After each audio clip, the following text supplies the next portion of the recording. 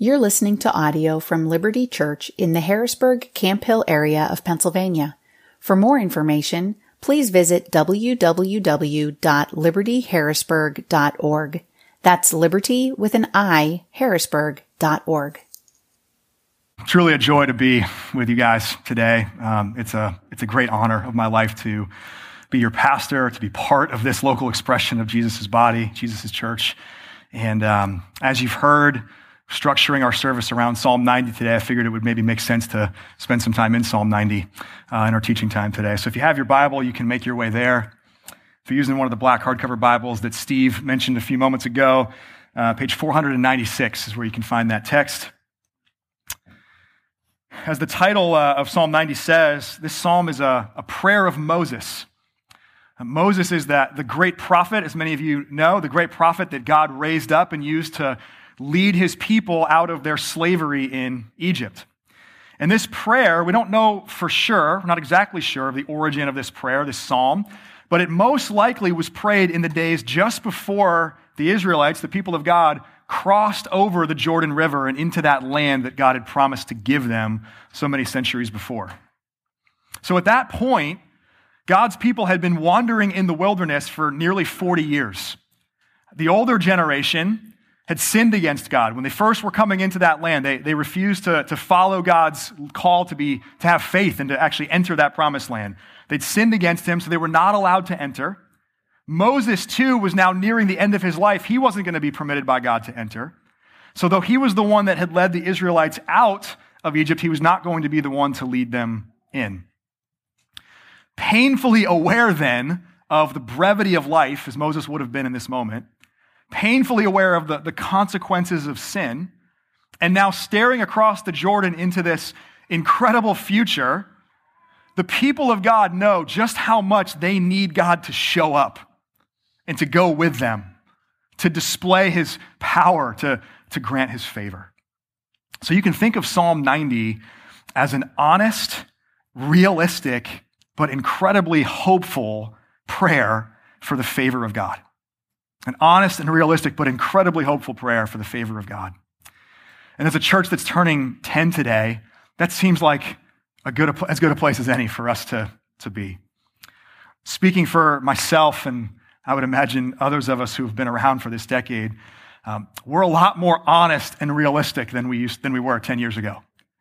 We're a lot less naive than we were 10 years ago.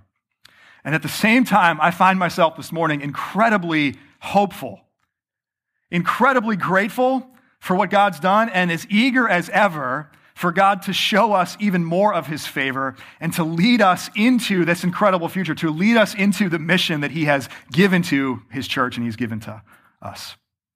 So let me pray for us, and then we'll dive into Psalm 90. Let me pray.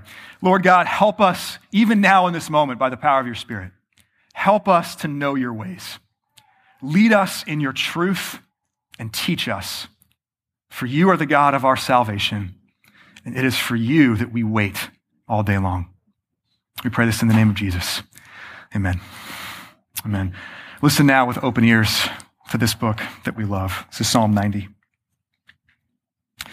A prayer of Moses, the man of God. Lord, you have been our dwelling place in all generations. Before the mountains were brought forth, or ever you had formed the earth and the world, from everlasting to everlasting, you are God. You return man to dust and say, return, O children of man.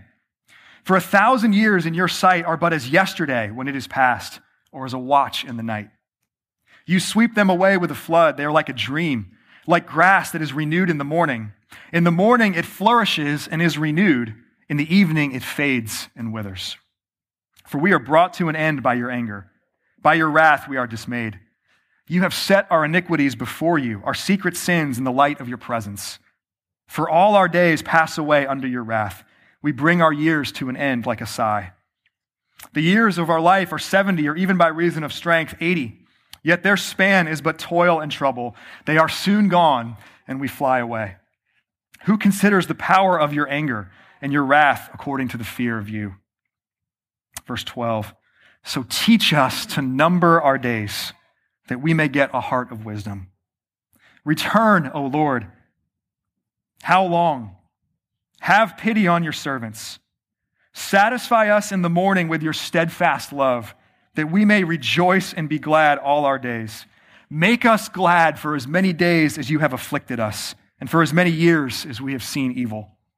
Let your work be shown to your servants, and your glorious power to their children.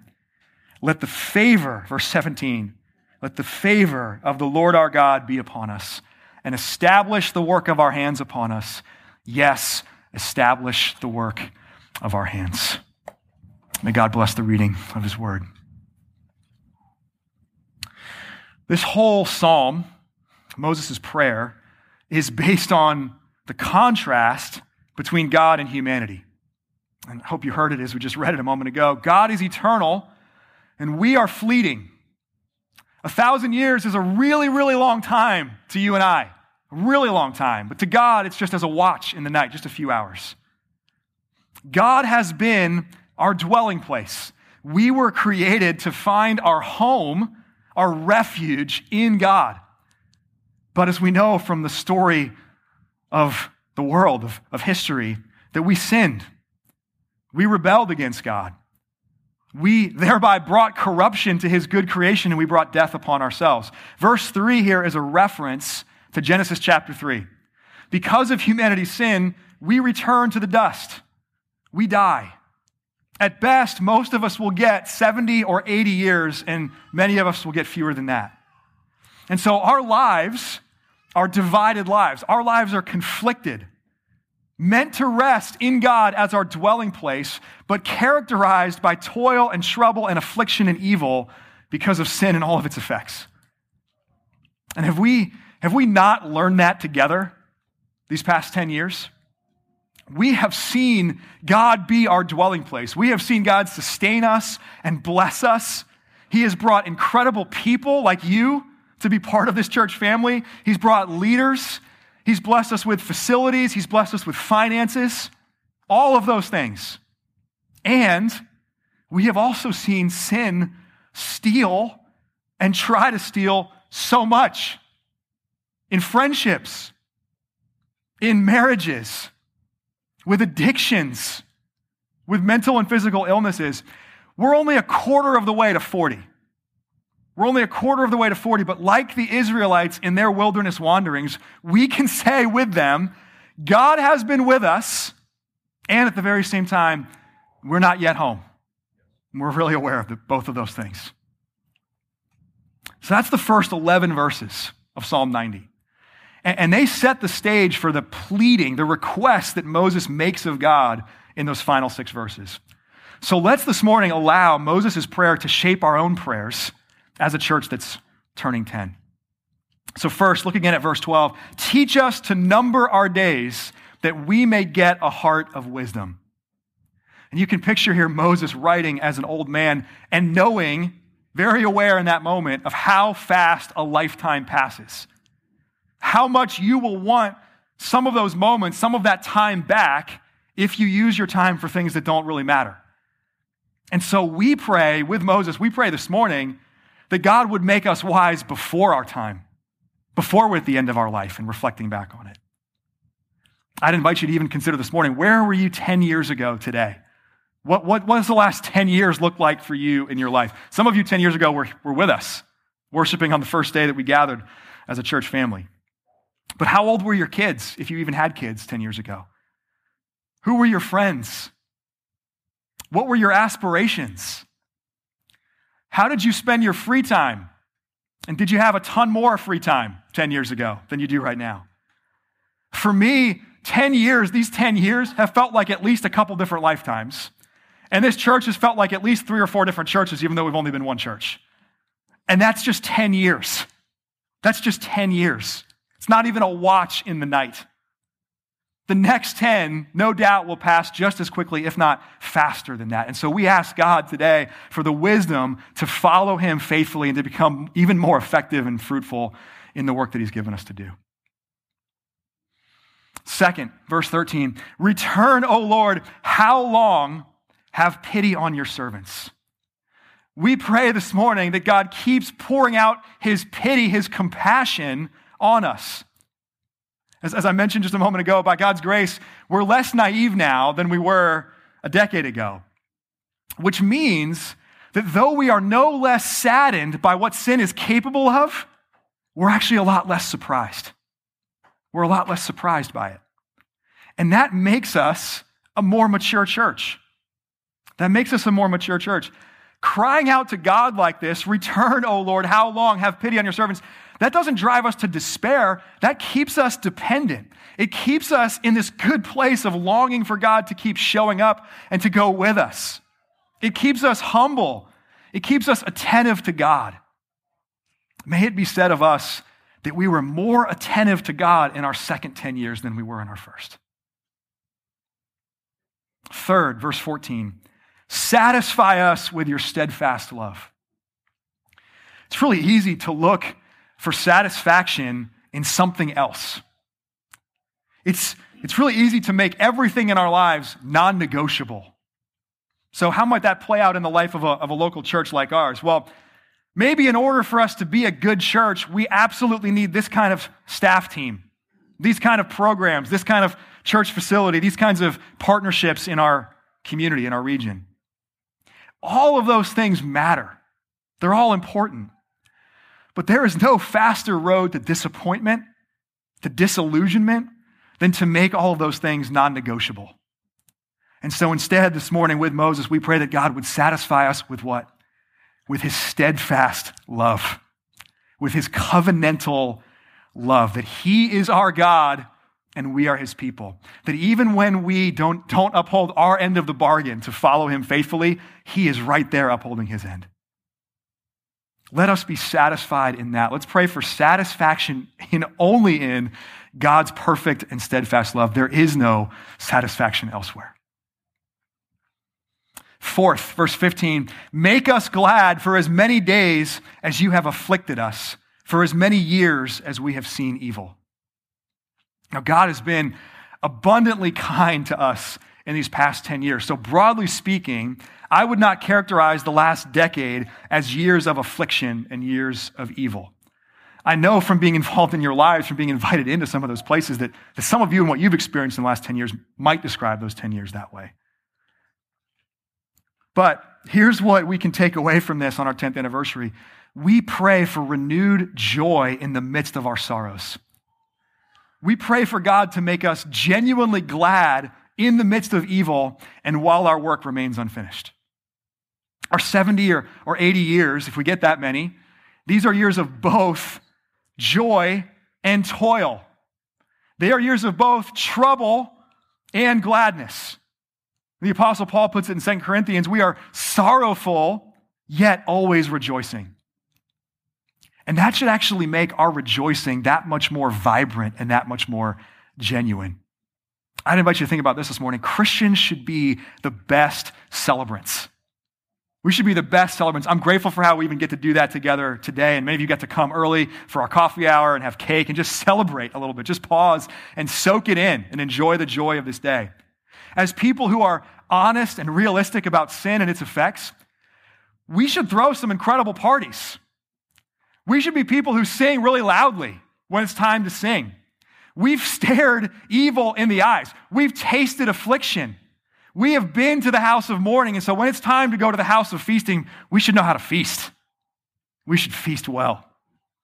How's that for a prayer for our next 10 years? I hope that in the next 10 years, we feast more. I hope we're characterized by more vibrant, more contagious joy, that God would make us glad, even in the midst of evil, even in the midst of an unfinished work.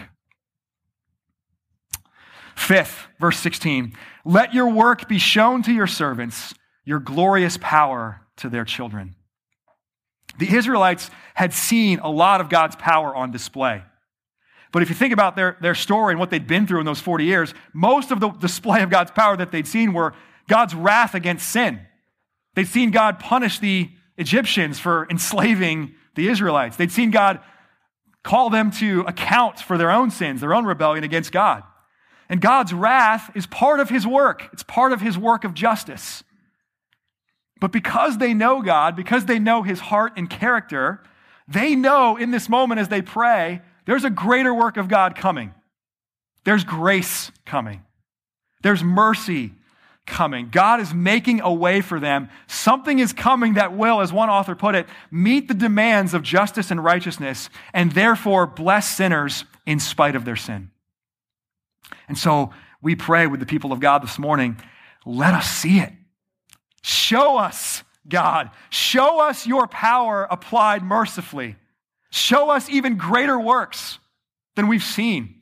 And don't just show us, show our children, the next generation. Display your power so incredibly, it far outlives our mist of a life. Let's pray that what God does here would have massive ripple effects beyond us, generational ripple effects, society transforming ripple effects. Whether we ever get to see some of those things or not, we pray today that God would do abundantly more than all we ask or think. And then finally, 6, verse 17. Let the favor of the Lord our God be upon us and establish the work of our hands. Liberty Church, the only reason that we are where we are today in 10 years is because the favor of the Lord has been upon us. It's the only reason. He has, in so many ways, established the work of our hands. I hope you got to hear that as Shay shared it with us during the call to worship. Look at what God has done in a decade. 67 people baptized, people experiencing Jesus becoming big and beautiful again, getting to be part of helping 10 churches get planted, giving away more than $500,000 to church plants and ministries of mercy. What I need you to hear this morning is we presume nothing. We take credit for nothing. We boast in nothing except that is the favor of God upon us. And as we thank God for that today, we cry out to him that he would keep pouring that favor out. Even more for the next 10 years, that he would evermore establish the work of our hands. If God does not build this house, Psalm 127, we labor in vain. We labor in vain. So men and women, this is a prayer that we need God to keep answering. Every decade, every year, every week, every day, every hour. But we get to pray this way. We dare to pray this way with some confident expectation because why? Because God has answered these prayers in Jesus. God has had pity. He's had compassion on us while we were yet sinners. Christ has died for us. God has satisfied us with his steadfast love. We were restless. We were faithless. Jesus remained faithful, and now he is the one who gives rest to our weary souls. God has shown us his glorious power. We are witnesses, even in what we've seen together in the last 10 years. Satan has fallen like lightning from the sky. Sin and death have been defeated at the cross. And we get to be part of pushing back that darkness in the world. God's favor is upon us. Why? Because of Jesus. All of God's promises find their yes and their amen in him. And as Paul writes in Romans 8, there is therefore now no condemnation for those who are in Jesus Christ. There is no more wrath on you. There is nothing left for you. Because of Jesus, there is nothing left for you but God's favor in him. And in Jesus, God will establish the work of our hands. Our labor in the Lord, 1 Corinthians 15, is never in vain. And I hope you're as encouraged about this as I am. Not 1 second of the time you have spent in service to Jesus, not 1 ounce of the effort that you have given, whether it's been here in this local church or another one, not 1 ounce of that is wasted. Not 1 ounce. It is not in vain. So Liberty Church, as we get ready to come to this table for the 500 and something time this morning, may you be satisfied in the steadfast love of Jesus. May you be filled with gladness and rejoicing for all the sin we still see in this world, for all the sin we still battle in our own hearts. Here at this table is the greater work of God. Here is the greatest work of God. Jesus has offered up his body and his blood for your life and for the life of the world. We asked, the people of God for generations asked to see, and God said, here it is. Here is my glorious power applied mercifully. Here is my love. Be satisfied in it. As we have seen that these past 10 years. May we see even more of it for the next 10. Ever more honest, ever more realistic. May we be ever more hopeful. And may God establish the work of our hands in Jesus Christ. Surely he will. Amen. Amen. Let me pray. We praise you, Father, for making your divine truth real to us in Jesus, for answering the prayers of our forefathers, of those who went before us and longed for the day that they would see you. We see you. We see at this table your greatest work, your love poured out for us. Help us to now be satisfied in it. Make us glad today in the midst of our sorrow, in the midst of the evil that remains in this world. Make us glad today. Make us long for the day that you will come again in glory, that you will take us to be with you in your eternal kingdom. Fill us now with awe and admiration for what Jesus has accomplished. Give us grace now by the power of your Spirit as we come. We pray all this, Jesus, in your name. Amen. Thank you for listening to audio from Liberty Church. To learn more about our church or to listen to previous recordings, visit www.libertyharrisburg.org.